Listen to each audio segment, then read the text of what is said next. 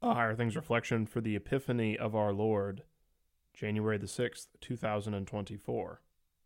And going into the house, they saw the child with Mary his mother, and they fell down and worshipped him. Then, opening their treasures, they offered him gifts, gold and frankincense and myrrh. Matthew chapter 2, verse 11. In the name of Jesus, Amen. These wise men cannot rely only on their own wisdom. Charts of the stars and notes on astrology would not be able to clarify what this amazing event was and who it was about. Look where they end up, in Jerusalem, at the palace of Herod the Great. So if they could not rely on their own wisdom, how were they to find the Lord? The answer is simple. He gave them an epiphany. Epiphany means to reveal. God revealed to them the Savior of the nations. These magi from the east had something far greater than human wisdom to guide them. The Lord led them by a star, and he used his word to provide godly wisdom. He gifted them with the wisdom of Christ, that they might find God become man, the holy baby resting on his mother's lap. There is the beauty of it all. These great, powerful men on their knees worshiping a baby. Before the child are laid treasures, gold, frankincense, and myrrh. But the amazing thing is that this Christ child is giving them gifts.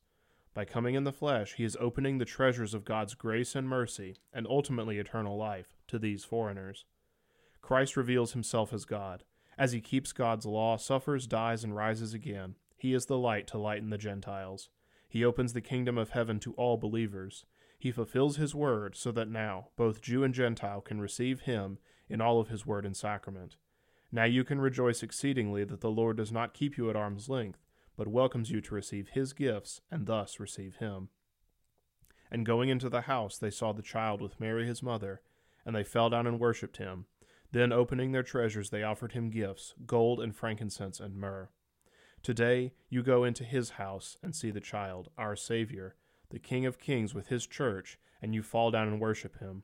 As you sit in the pew and hear his gospel, and again as you kneel at his rail, opening his treasures, he offers you gifts, baptism, absolution, gospel, and supper. In the name of Jesus, Amen. O God, by the leading of a star you made known your only begotten Son to the Gentiles. Lead us who know you by faith to enjoy in heaven the fullness of your divine presence, through the same Jesus Christ our Lord, who lives and reigns with you in the Holy Spirit, one God, now and forever. Amen.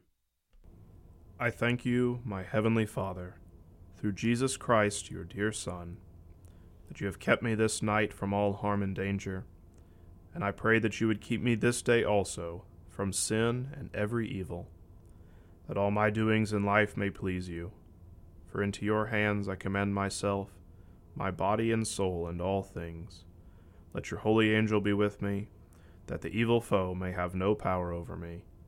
Amen.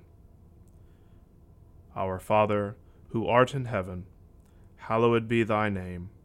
Thy kingdom come, thy will be done, on earth as it is in heaven. Give us this day our daily bread, and forgive us our trespasses, as we forgive those who trespass against us. And lead us not into temptation, but deliver us from evil. For thine is the kingdom, and the power, and the glory, forever and ever. Amen.